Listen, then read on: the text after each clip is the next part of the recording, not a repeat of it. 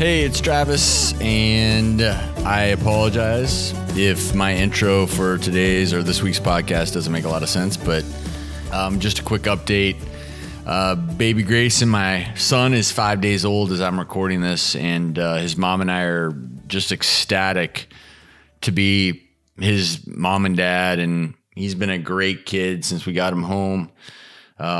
First night, he got whisked away to the NICU, and it was kind of a scary moment, but he rebounded quickly from meconium in his lungs, and he had some jaundice, but that all resolved, and we just had his pediatrics appointment today, and he's eating well, he's peeing, he's pooping, he's happy, and we couldn't be happier. And I honestly, whatever I thought fatherhood would be or what it would feel like, it's exceeded every single one of my expectations. And honestly, I love this little dude more than life itself.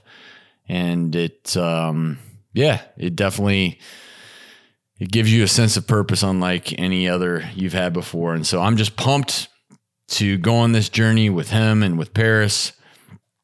And I'll talk more about that in future podcasts, but it feels appropriate that David Moscow is my guest today, because a lot of the things we talk about in this episode really involve looking at the big picture. He is an actor. You may remember him from Big. He was Josh Baskin, the younger version to Tom Hanks' adult version. He is also a producer and host of the FY series From Scratch. And, my last podcast with my good friend, the Reverend Bernie Dorsey, was a hopefully meaningful conversation trying to break down where we stand with race relations in America, this divide. But with today's podcast, it's really looking towards the future and the kind of future that we would love for our kids to live in.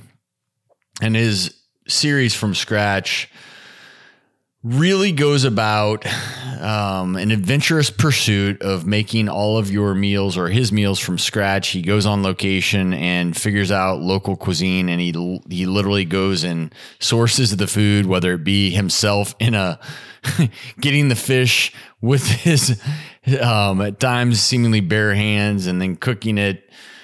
The purpose being that we've become so separated from our food chain here, not only in America, but across the world. So when we eat something, we don't really think about where it comes from, and whether we're eating meat, fish, or vegetables, we often forget that these come from either the land, the sea, or somewhere in between. And things like climate change, these are very real issues that will very likely impact my son Grayson as well as us.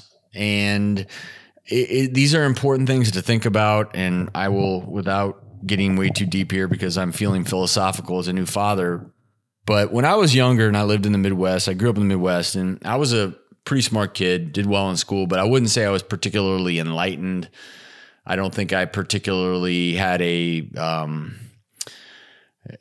mind that had fully developed in terms of its perception of life and things. And, I do think I've been blessed since being a young kid in the Midwest to have a lot of life experiences, and along the way to have opened my mind. And I see the world now, and I feel like I have a pretty good perspective on it. I don't want to sit here and pretend like I have more knowledge than anyone else, but I see a lot of naysayers out there when it comes to things like climate change. I see a lot of naysayers out there when it comes to things like that we still have racial inequalities. I see a lot of naysayers out there that think the status quo should always be maintained, even though that can be one that not only excludes individuals, but maybe excludes future babies from inhabiting this earth when it comes to things like climate change. And so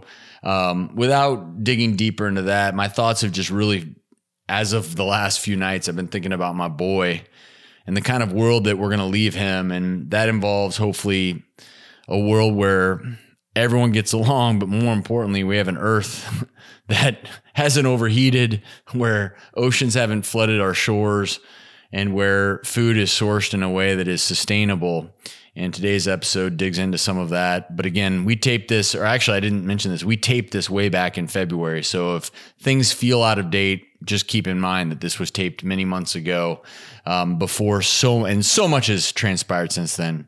Not only on a global scale or a national scale, but for me, certainly on a personal scale. But I hope you enjoy this interview with David Moscow. I really enjoyed the opportunity to sit down and get to know him better. Just really quickly.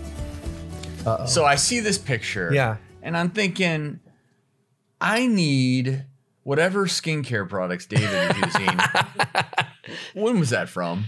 This is... he has no wrinkles. I'm looking at a picture right now of David from when he was younger. You're calling me out on this. This is 5 years ago. This is before a child and before I travel around the world. And I want to get into all of that. Before they did a shock and awe campaign on my body. I can't wait to get into that. So my goal with this podcast is all about sharing interesting information that can help people hopefully either change something they're doing, improve their lives. And I think your story is so intriguing. So in all fairness, I know you, but I don't know you. I'm meeting you in person for the first time.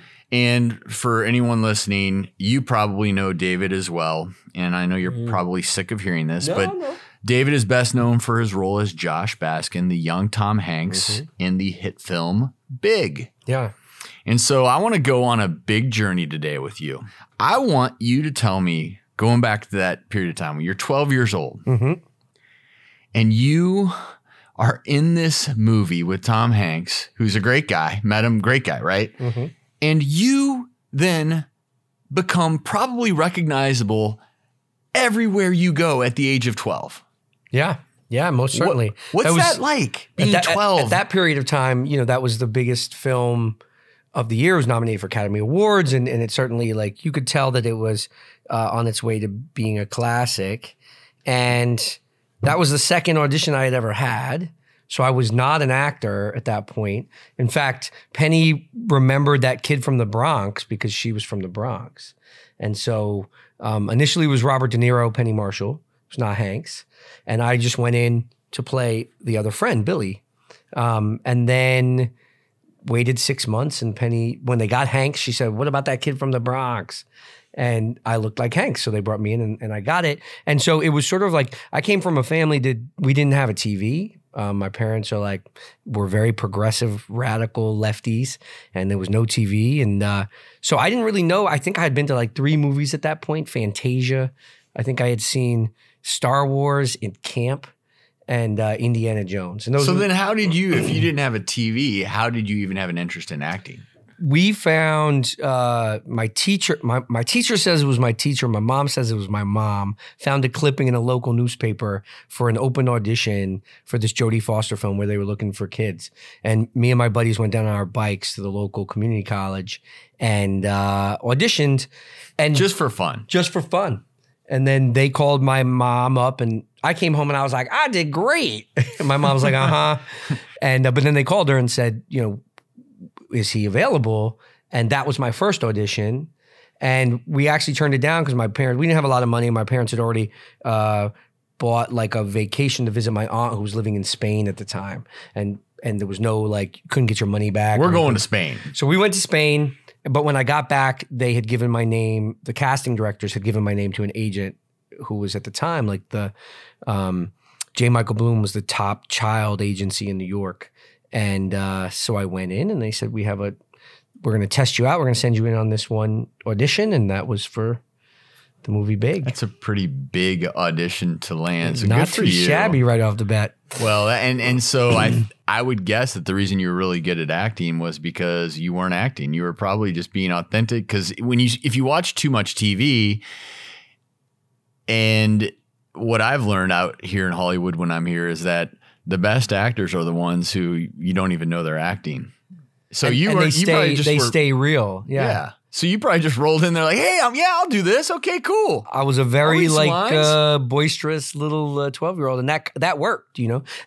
If you stay in the business longer, you actually have to learn the tools, and you actually have to like figure some stuff out. But there is a funny story about that time after it exploded. So I became very good friends with Jared Rushton, who played Billy, my best friend in the movie. And I got a television series right after that out here. And he lived here in LA, and I didn't know anybody but him. So every weekend I would go down to the OC and be hanging out with Jared. So we would go to the mall, and it was basically like Josh and Billy were really best friends hanging out. And at this point, are you 13 at this point? Yeah, no, this is after the film has come out. So you're what? 14, 15 at that point. So we were blowing people's minds left and right. Like the kids from Big are actually really good friends and actually hanging out like in Orange County every weekend. It's like a Hollywood script, which I love. But I do want to ask you how that affected you at that young age, because I had never been in front of a camera. I did not audition. I was 33 and I left an ER shift with some buddies and had dinner.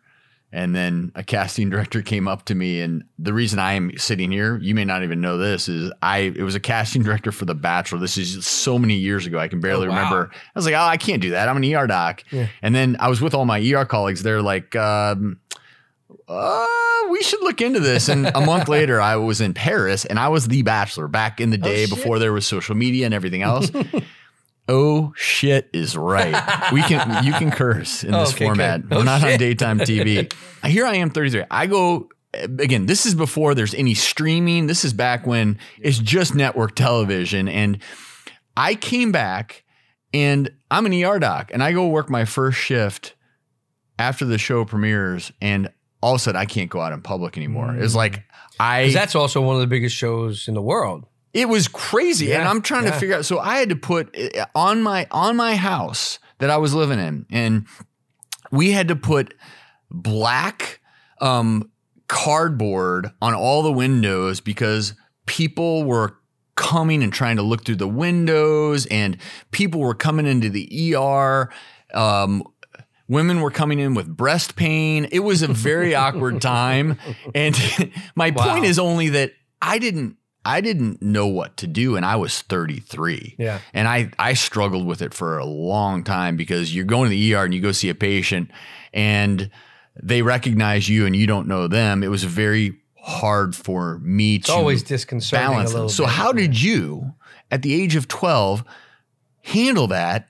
And then continuing through your teenage years, and now you're a grown-up, how did you deal with being that famous, quite frankly, and then everyone knows in fame there's ebbs and flows, depending on the year. Depending upon the year. Depending on the year.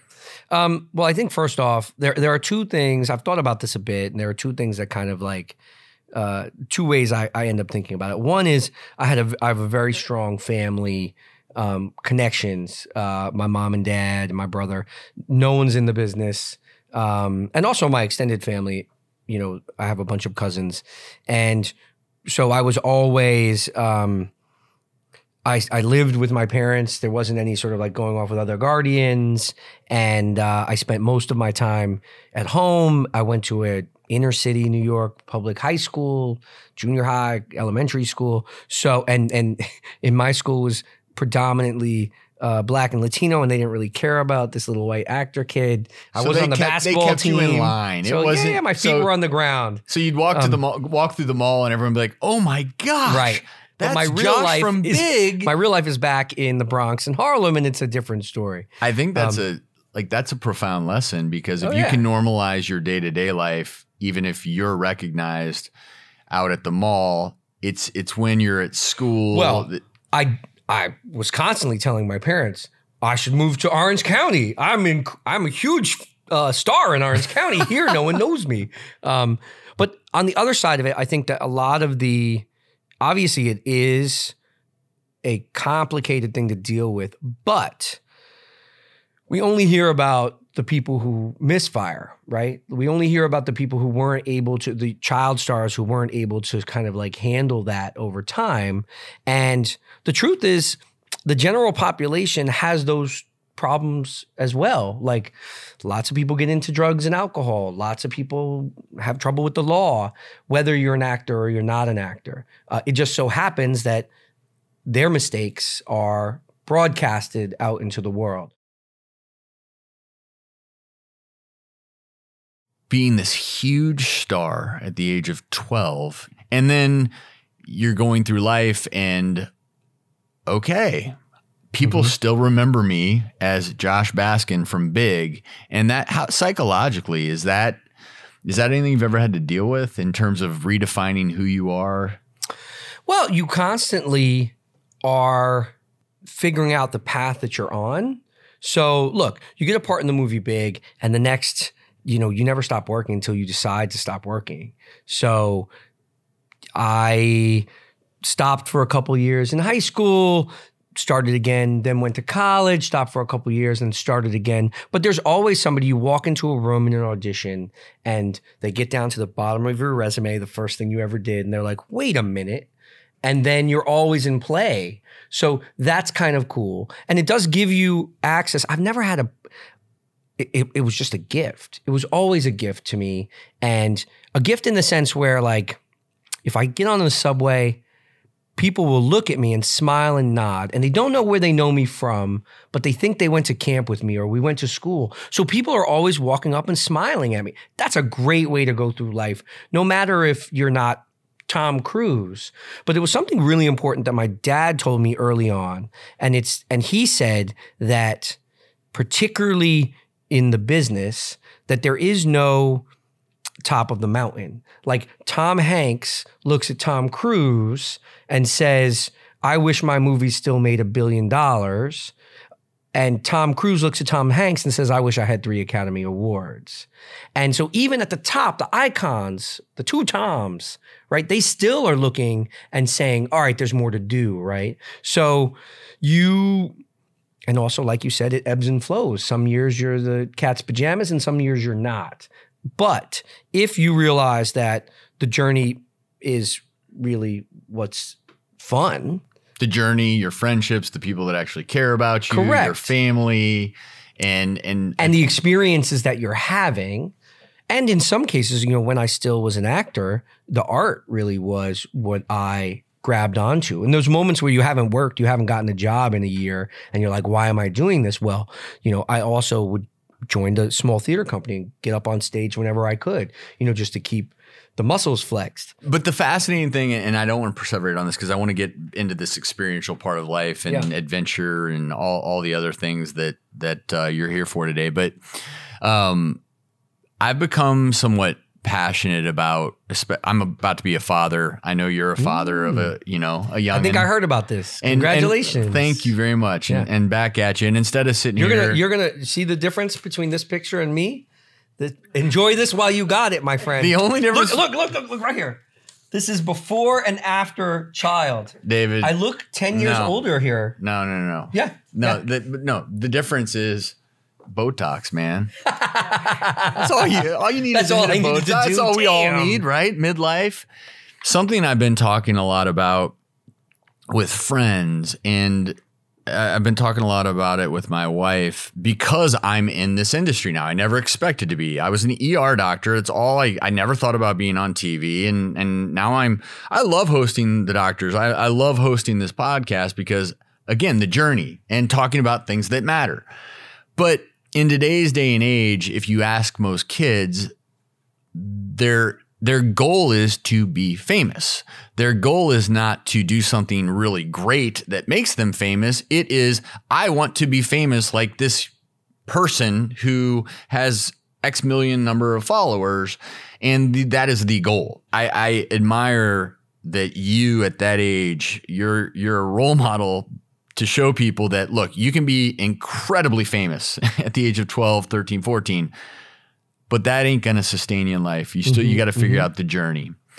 And I think finding important things that have, that matter beyond just whether or not, how many followers you have. The neat thing about my career looking back as an actor, every 3 or 4 years, there was something really interesting that came about, whether, from Big and then followed Newsies and then followed, I did my first Broadway show and then ran this theater company. And then we did I did some films and TV series. So there was always something fun that was happening. But I always allowed my other interests, like my hobbies, to engage me. And I was lucky that I had the flexibility that I could jump out and do interesting things along the way. So like I stopped acting because I just needed to recharge, and I went to college and then left college to join this. We were working with an environmental organization that was tracking Mexican wolves on the border of Mexico and New Mexico. And I lived in Forest Service cabins and did this environmental work, which was extremely fulfilling, and then realized, all right, well, let me go back now and get back into the business again, because I missed that. I missed New York. And then did that, and then started building low-income housing for a while in New York with a group of friends. We invested in sort of Harlem was gentrifying, and we wanted to make sure that there were houses for people, for locals to stay. And so we built a New York City building, which is insane. Like my dad was like, "Oh my gosh, this is crazy. What are you doing?" So, but we got this group together, and my dad ended up coming in and helping. And so there were all these little side things. I ran this theater company, and one day my father reached out and said that his business partner's kid, who I had actually ridden back and forth to school on the school bus. He was a little younger than us. He was like this little shrimpy kid on the bus. And that he had written 20 pages of music for a play at college, and would I listen to it because I had a theater company, and could I help them? They were looking for financing. And so I was like, oh no, I'm going to like mess up my dad's business relationship. This kid's stuff is probably terrible. But I went down, listened. He and his college friends put it up, and I was like, oh my goodness, lock the doors. This is incredible. So then I went out and started, I used my connections of being in the business for 25 years to, how can I be of service? I found $3 million. I got the casting director of Rent to come and be our casting director. I workshopped it for a while, brought Spike Lee down in there. The kid's name was Lin-Manuel Miranda. The play was In the Heights. We won the Tony for Best Musical. And then his next play was Hamilton. So I was able to, I always allowed whatever interest. I would get frustrated when people would try and hold me back and say, you're the kid from Big and that's all you've got, right? So I would continue to, especially I think in a world where,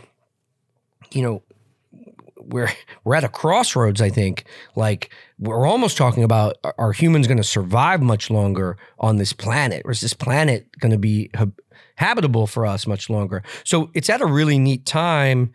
It's an important time for us to really figure out what we need to do. I think one of the things that I was excited to talk to you about are meaningful experiences, and we can use whatever term you want, adventure. So one of the guiding principles for my whole life is a quote from Helen Keller: life is either a daring adventure or nothing. And obviously Helen Keller, deaf, blind, and yet she knew that she accomplished great things. Not be caged by that. Yes, yep. And exactly. But we're often caged by things quickly and unexpectedly. And I think back to when I was in my early 20s and I really got into, I'm originally from Colorado, and I was into whitewater kayaking and rock climbing and mountain biking. And I literally would wake up in the morning and go whitewater kayak and then ride my bike into the hospital, work my shift overnight, and wake up the next day. And there was so much adventure, both outdoors and then, 12 hours in the ER is an adventure. Yeah. Experiential adventure. But what I wanted to talk to you about is I did some studying, some background studying on you. That's what I like to do, because I love learning about people, what makes them tick. 4 years ago, I started developing severe neck pain, and I had to stop doing all the things that filled my bucket, all of those adventures, the things that fill my bucket. And then I heard you say that you realized that, yes, you're a kid from the Bronx, right? Mm-hmm. But nature was always a big part of your life. And you realized that you hadn't been filling up that bucket that adventure bucket. And adventures can mean a lot of different things to a lot of different people. Volunteering can be an adventure. Yeah. Creating low-income housing can be an adventure. But as far as your most recent path into this adventurous world, you went on a pretty badass adventure. You went hardcore. Yeah. You went for next level adventure. Yeah. Tell me about that crossroads. Do it big. Tell me about the crossroads where you decided I need to get back to this element of adventure to fill my bucket.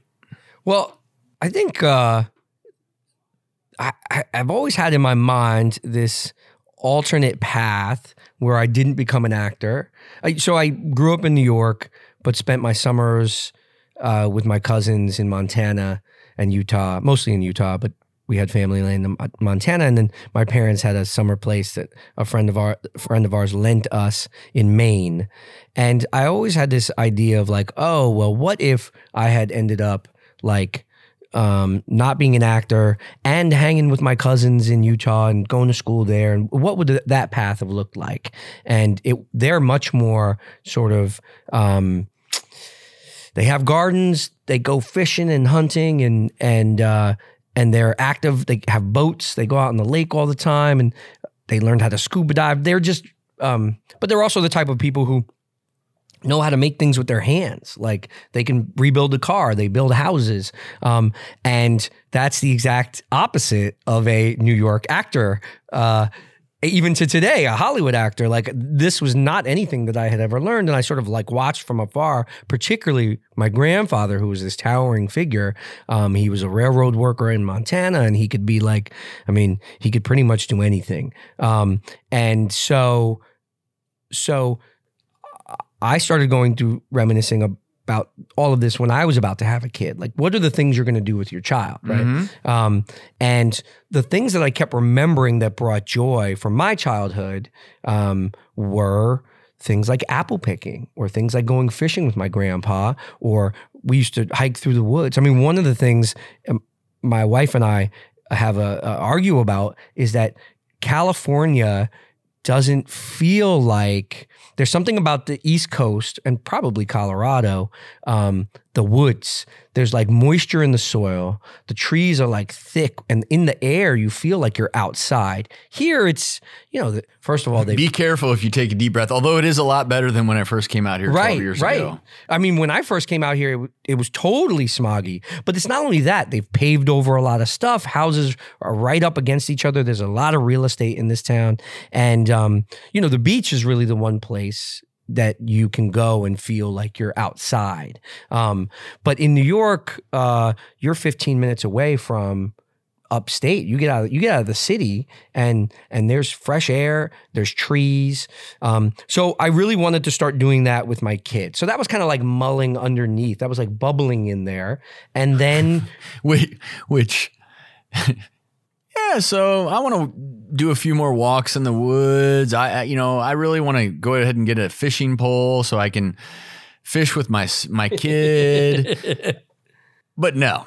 That wasn't enough for David. David goes big or goes home. There it is again. So for people that don't know the adventure you went on, just quickly map out for them, because everyone out there, and I challenge people, think about what would be your great adventure. What would that look like for you? And I can tell you right now, mine is not as big as yours, because what you did is next level. Tell us about From Scratch, this adventure called From Scratch. Yeah, so it's called From Scratch. It's on FYI, which used to be Biography, on 6 p.m. on Sundays. There's the pitch, or there's the plug. And basically what I do is I go to a chef or a home cook or a food truck, and they give me a dish or meal, and then I hunt, gather, grow, forage every ingredient, and then come back to the chef and try and make it myself. And you're going all over the world all to do this. World, top chefs, but also it doesn't have to be like only Michelin star. It can be food stalls that, with great food, home cooks. Like we're actually talking to my mom right now, trying to convince her to do the Thanksgiving episode, which would be like my childhood Thanksgiving. But she's camera adverse, so we're still working on her at this point. But anyway, so yeah, I basically, There's nothing basic about the show. It sounds like, oh, okay, forage for some food, make a recipe. Great. Mm-hmm. That's adventurous, but come on. When you're talking about foraging, gathering, finding, I mean, you were doing some crazy things. Yeah, we leaned into it. I mean, in Iceland, we worked with these. So a huge section of Iceland, the West Fjords, there's no industry. It's just seafood. So everybody earns their living out there in these little towns, fishing, and the country has basically, they wiped out their cod in the 70s and they killed a lot of their sharks. And then they realized that they were devastating the ocean. So they gave every single man, woman, and child and company on the island an amount of permitted fishing. So everybody has a limit. And so all the fish has come back. The one thing is, by hand, you can go. There's no limit to what you can do like by hand. So we put on, a dry suit, went into the fjords, and I went, in the Arctic fjords down there where seals, there are whales coming through in those fjords, and I'm doing scalloping and mussels and clamming. And I'm not I've scuba dived a couple times, warm water, pretty fish, coral reef. This is completely different. This is like black. You can't see anything. You're down there like, things are zipping by. You're like, what is this? And there was a moment where I had this green bag that I'm putting stuff in. It's like a green net bag, and I'm going further and further. And also, I'm not a good scuba diver in general. So like, I'm having to like stop and like, okay, you feel claustrophobic now, count to 10, right? And then I'm going further and further, and then something grabs my bag. And so in dry suit, they have a button that fills your suit up that kind of like keep you buoyant, but you can press this button, fill your suit up and shoot to the top, but you get the bends and you die. So at that moment in time, I'm like stopping myself from shooting myself to the surface. And I look back expecting, the leopard seal, and my bag has gotten caught on a rock. So I slowly undo it. And the diver looks back at me, thumbs up, and I was like, thumbs up. But in my mind, I almost killed myself in the most pathetic way. If you had pressed that button. If I had pressed that button, shot to the top, done. So, and then in Sardinia, we went spearfishing for octopus. And it was pretty rough out there. So we couldn't get any. Well, we found one, but it was pretty adorable. It was like a little one. And the diver put it in my hand, and it came up out of my hand and then sat here for a minute and changed 3 colors, squirted 2 little cute ink things at me. And I was like, I can't take that and smash that on the rocks and eat it. That just would be horrible. So we got up top and I said, is there any alternative? Is there something else out here I can go for? Because we're not finding these octopus. And he said, well, there are these sea anemones that we eat here. They fry them, they dust them in flour, fry them up in the cold olgiata, and they're really good. So we said, okay, but it was getting too rough. He said, you can't bring the cameraman. We're going to drone. So we're going to drone this. I'll go with you so I can keep my eyes on you. So we go back in this cove to try and get these sea anemones off the wall. And we're, swimming, snorkeling, doing it. And then suddenly all the water kind of drains out of this cove. And we look up and sets of waves come in. And I get tossed up on the rocks. And basically, if he hadn't been a free diver who could hold his breath for 5 minutes, I would have died. He reached over, undid the weight belt so it dropped to the bottom of the ocean, and then started pushing and pulling me out of this cove as I'm like going up on the rocks with each passing wave. And when we get back to the boat, my crew looks at me and they're like, that was amazing. I was like, and Helen Keller would be proud. Yeah. That's a daring adventure. Maybe for the ER doc a little too much. The boat ride back was very quiet. Me and the diver were like, because we knew what went on. Like, I turned to him and he saw it in my eyes, like, I'm gonna die. Well, no adventure is worth dying for. So I'm glad that you survived that. At the end of these adventures, and again, I think we all have a restlessness somewhere inside of us that yearns for adventure, and it can look different for everyone.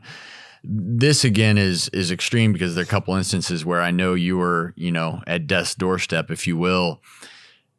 At the end of a day like that, you just call your wife up. Oh yeah, honey, this is great. Because, ultimately the show is about creating meals. Yeah.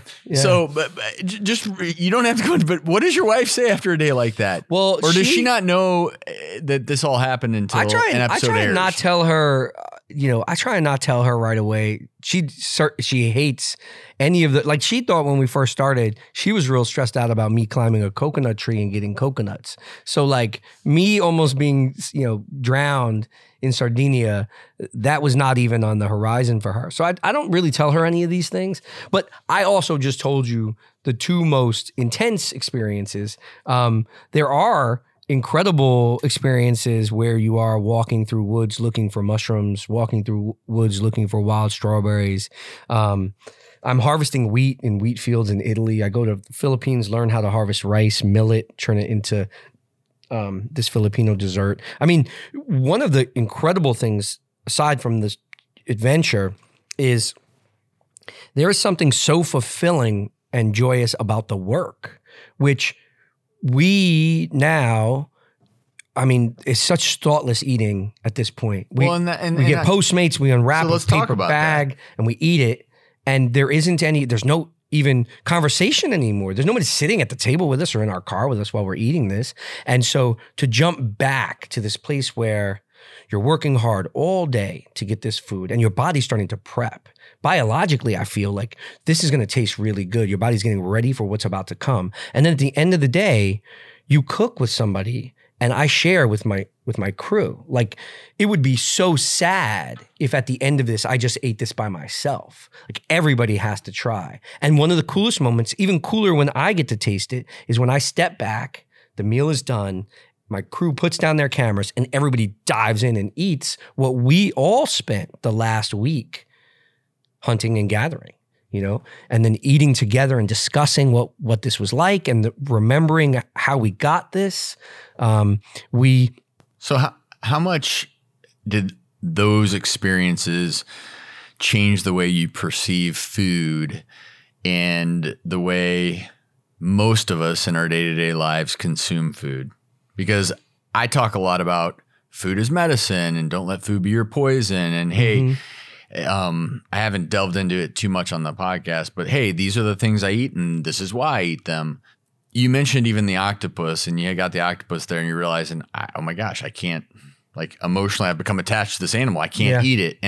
And beyond that, you're in all these various countries and you're seeing how the world is and how you mentioned climate change earlier, how it's affecting the food sourcing. Yeah. How has that changed the way you view the food you put on your plate?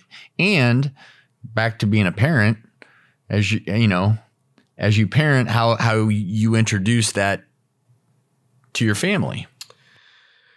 Well, so for me, it is a little, it's kind of dramatic. Well, it feels dramatic for me.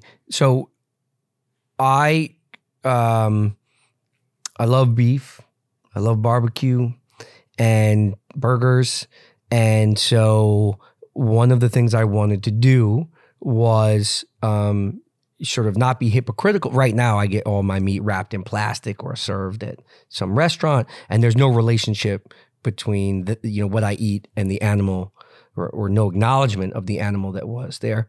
And we did some like just basic math where if I had 5 meals a week of some kind of beef product, which is nothing, like in a day when I was younger, I'd have a burger and a hot dog and who knows. So if I only did that 5 meals out of the 21 meals more that I would eat in a week, and if I started that from when I was young, I would have killed or eaten over 11,000 cows, which is an incredible a number of animals. And that's not including chickens and pigs and fish. So if that was my reality, that I'm a meat eater and I like to eat meat, then I'm going to slaughter a cow and see what that does. So we went down to Texas and slaughtered a cow. And A&E and I discussed sort of like how much we were going to show, because we wanted to show really, not in an exploitive way, but in a way where like everybody knows what exactly we're doing. And even worse than the sort of the butchery and the slaughter was me with the cow beforehand. Like I'm standing there outside of the pen and the cow knows. Like I may be, putting a bit into it, but the cow would not look at me. The cow was looking down. And one of the sadder moments is this cow was the same age as my kid at that time. They were both 18 months old. This was a calf, but it was a 1,300 pound calf. So then I went in and we slaughtered it and I processed it down, and you're in there the whole time, you know, after you've killed it, you're like, oh, I just want to get out of here. This is horrible. And then, but each step of the way, I have to do this. So we cut off the hooves and then it's still not great. And then you take off the skin. And now you're starting to get to the place where this is the meat that you sort of know that hangs, you know, in the butcher shop. But the residual effects of that, I mean, it was horrible emotionally, just terrible. And the residual effects are that I now don't eat meat 5 days a week. I'm vegan 5 days a week. And I have 2 days one day where I'm vegetarian and one day where I do eat meat.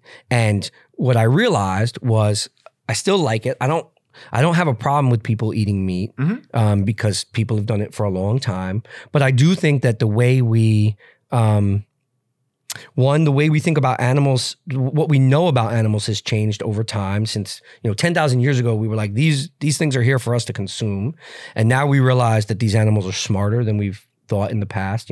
Pigs are smarter than dogs and octopus are smarter than pigs. And some whales may have more of a thoughts than we do. Their brains are certainly bigger. And the other side, the way we raise them and how we raise them, the cruelty level there has changed. It used to be that animals, when they were running around in the wild, the worst day was the last day when we killed them, and now they're living in horrible conditions. And so, if I'm going to eat meat, it's going to be rarely, not rare. Well, done. And incidentally, really but it's going to be rare. And for the record, that's the way a lot of cultures in the world still eat meat. Yeah. And these are the very healthy cultures where people live to be 100 plus years, right, but they eat it as a treat. They don't rule it out, and they celebrate it, and they celebrate even the animal. But it's a treat, and we're actually a couple generations here in the United States away from that. My grandfather, it was a rare day where meat was in the center of the plate. They just didn't have the money for it either, right? But now every meal, the meat, it's not a meal in America without meat in the center of the plate. So I eat it rarely now, and I should pay money for it. It should be expensive. It should be good quality, and the animals should be raised humanely. And so those two things have changed. Yeah. And beyond the humane ethical element, right, people always ask me from a health perspective, and if you're eating meat from an animal that lived a good life and ate what they're supposed to eat, and actually that's going to be better quality for you and your health. And, it's interesting because I think back to when I was a kid. So I'm from the Midwest. I still go back to the family farm all the time in Nebraska, and my dad grew up a farmer. My grandpa spent his entire life from, probably the age of 19 on at the farm that we still have in the family. And I grew up eating meat at every single meal. And but here's the irony. I would be there and I would always go do chores with, my Uncle Ron and my cousin Scott and my grandpa. And yet when we would go to the store and see the meat in packages as a little kid, total disconnect. I did not have the capacity at that age to actually connect the two, even though, I think back and the trucks would come and the cattle would get on the trucks. And as a kid, this is just life. And in fairness, this is also the livelihood. They're farmers, and this is how they survive. And I have so much respect for getting back to the hard work and working the land and raising crops. And I have so much respect. And there were hogs and chickens and I'll never forget my grandma taking me out back and showing me how to cut off a chicken's head. And again, at the time, this was my normal, but I still would go to the store with my mom and we would get chicken and beef. And it was, to me, it wasn't it didn't actually come from an animal. Right. You had to separate it in your mind. But what's crazy is I think a lot of us still have that disconnection. Oh, everybody does. And I mean, there's very few of us that do acknowledge where it comes from. And I applaud you for showing that. And I think it's important to, I mean, we all have different ways of eating. And I've always said that, you know, I'm not a huge fan of extreme diets where people swear off everything. But I rarely eat meat now. And at our house, we're plant forward. We do eat some fish in the house, but I don't bring meat into the house. For me, it's a treat. If I'm out and I want to eat a grass-fed burger, I'm going to do it. I'm going to respect it, appreciate it, but it's a treat. And not only from a health perspective, do I believe that's the healthiest way to eat, but I admit, and here I am 48 years of age, and it does feel better than when you're eating meat at every single meal and then realizing that, wow, that's a lot of animals. And I feel like that type of eating, it's not like you're not experiencing it. It's weird. Like I feel like people use it to zone out, like over consuming, particularly meat. It does something where like people just go into this kind of like brain dead sort of zone. And maybe they have feelings that they're trying to hide in there, or that this is an easy way to feel fulfilled in some kind of way. What I would want the show to show is that it is much more interesting and exciting and fulfilling and healthy to go out to an apple farm and pick some apples with your family than that is such an incredible, like people have asked me sort of, okay, how do people bring this back into their own lives? And I'm like, so my kid traveled with me. He jumped to a couple of the places while he was, because I didn't want to miss his whole sort of like 1 to 2 year old existence. I'm glad that you're able to include. So he came, and I think he couldn't walk. He could crawl, but he couldn't walk. And we sat him in a strawberry patch in Finland. While I was like filming over here, and so we need to put him down. So we put him down in the strawberry patch, and he sat there, and it blew his mind that he could take this fruit off of that plant and eat it. And he sat there for an hour just crawling around and eating the berries. And even to today, well, first of all, strawberry became one of the first words he ever said. And even today, strawberry is his favorite food because I think there's some pathway was opened in his brain. And this is at his most human, like where he felt the most in control and happy was picking this fruit and eating it. And so I recommend highly, like if you want to start on the path of, you don't have to dive for sea scallops in Iceland. Like you can go pumpkin, at fall, go out and get pumpkins with your kids, go out and do, or go fishing. Like, go down to the Santa Monica Pier. There's people out there all the time. And prior to doing this show, I would sit there and be like, oh, I should do that. Right. But I could never find the time in this life that I had created for myself. And whenever I felt uncomfortable, I would just create more things, right? As opposed to leaning into the stuff that makes us human and whole. Life is short. Don't waste it not doing these things that not only fill you up, but getting back to kids. And there are a lot of kids out there who've never walked through a field of strawberries or an apple orchard. And, this is bringing back a flood of memories. On my mom's side, my grandpa died before I was born, but my grandma lived alone in Iowa, and she kept her entire backyard was all a garden.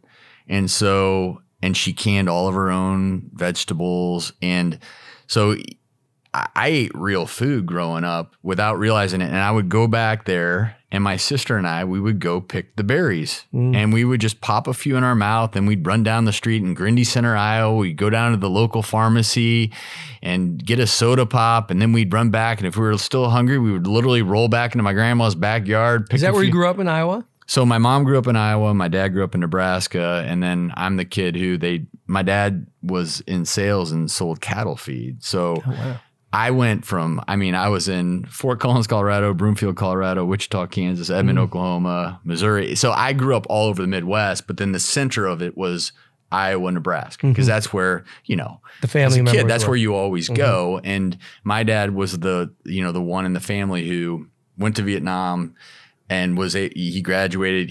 He's the guy that went to college and then went and kind of left. But when we would go home, we'd go to Nebraska, we would go to Iowa, and I had so much contact with the land. And also I never knew, but being born in Colorado, you're as a kid, you're sitting there staring at mountains, and it becomes such a central part of who you are without even knowing it. And I say that only because there's this thirst that we all have, even if we don't realize we're thirsty, and it's for these kinds of experiences. And it doesn't, like you said, it doesn't have to be extreme. It can be as simple as going to pick some apples or plant a garden in your backyard. Any of that. Garden it. Yeah. And I applaud you for what you're doing with the show. And part of this is so personal for me because I've been literally over the last few weeks telling my wife over and I'm like, Paris, I'm feeling burnt out. I haven't done one thing that I can think of that's I don't want to say quasi adventurous, but I haven't even gone to pick an apple. Right. And when I was in med school in Charlottesville, there was an apple orchard over by where Thomas Jefferson, and we would go pick freaking apples as a break. Yeah. And here, I get home at the end of the day and I grab my phone and, it feels like, well, and nowadays, if you go pick an apple, it's like, oh my gosh, let's get a picture of this. That's right. And it's just all too much. So I love that you're reminding people to get out there and remind yourself where your food's coming from. Before we close this out, and I'll let you go, I do think this is important. When I was in medical school, and this became really important to me for some reason, but I realized how climate change was changing the world and human health. And this is a long time ago.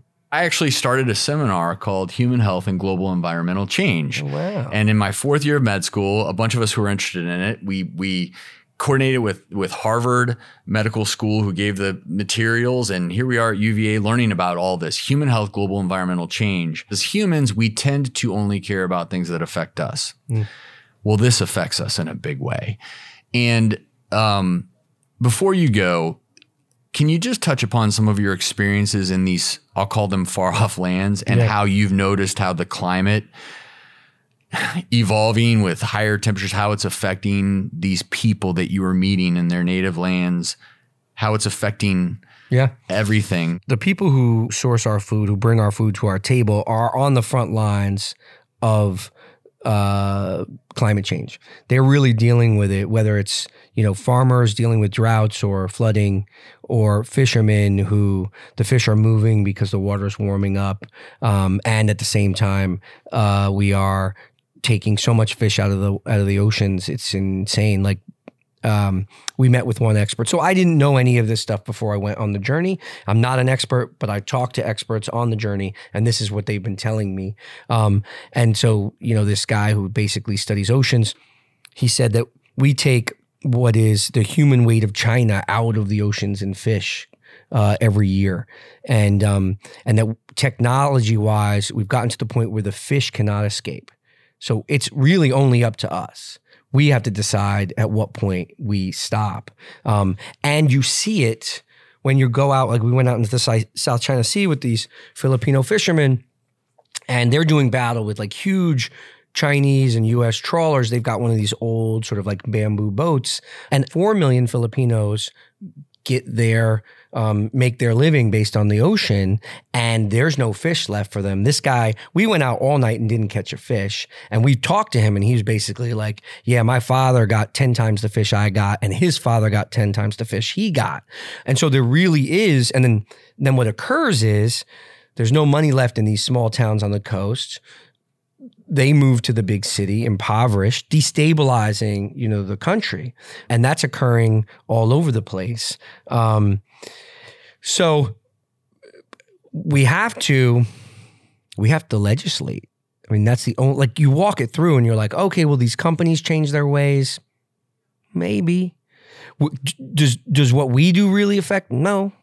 Like, me stopping eating meat 5 days a week is not really where it's at. There's so much food waste. 40% of what we take in gets thrown away. So there really needs to be legislation. And where you see that legislation... Just to challenge you really quickly. Well, no, hold on real quick. Where you see that legislation working is a place like Iceland, where they got to the brink of disaster, environmental disaster, and as a collective, they changed their government's policies to recognize this. And it changed the cod there, like literally. And then the US borrowed that idea in the Northeast because we killed our cod. And Obama put it in, he put permits. They started paying fishermen not to go out during certain seasons. And now we have the Atlantic cod is back. So... Yes. Well, I do. I think it's, and here I am, a kid who is learning to be a doctor. I'm recycling everything before it's cool. And I was the guy. Yeah. And it almost feels now like we've gone backwards a little bit. But where I do think what we do matters. I think the actions of each individual, obviously very minimal, but the action and I said when I'm starting this podcast, I'm okay going political. I'm not going Republican versus Democrat. Right. But what I will say, from a purely human health perspective, if you care about your life, your health, your kids' health, your kids' health, then the one way we can change is, I don't care again whether it's a Republican or a Democrat, but I would never vote for someone who denies that there's climate change going on, because it's science, and science is California's burning. And you see these hurricanes, and that's my whole point. And I hate getting on a pulpit, but it's hard for me when I hear people who are making claims that the world is not warming. Yeah. It is. Yeah. It's warming, well, and it's a very scary thing when it comes to if we want as a species to stay on this planet, we all have to, again, I don't care who you vote for, but I would think twice before you vote for someone who says, that's all ridiculous. The planet's not changing. I think that's a great way to put it. I think, there are just some things that are real, and when you can't vote for people who are just pretending that it isn't occurring, because then it's too convenient. It's convenient to say it's not occurring. And these people that say that, they may not care about their kids or their grandkids, but if you care about them, it's weird to me, quite frankly, that some people don't. They don't seem to care that much about their kids' future, right? Because, hey, you may have it good right now, but just wait and see. There's an interesting thing that you said earlier, and I just want to talk about it because I think all of this stuff is kind of interrelated, and you start to see the connections as you're out there. One is that everyone is connected when you're dealing with food. Like Americans kind of think like, oh, I made this on my own. I'm self-made man. Even the slice of pizza that we eat, 80 people were behind that. And I see it when I go and I make the pizza. So you see this web of community. Number two, there is a direct relationship with like people doing kind of bad things or things that they have to they have to make a living, right? So they have to make a living doing something that isn't necessarily for the best. So I think that people who make our food, who source our food, need to get paid more, which is something I saw. Like who source our food the right way. Yeah, who source our food the right way.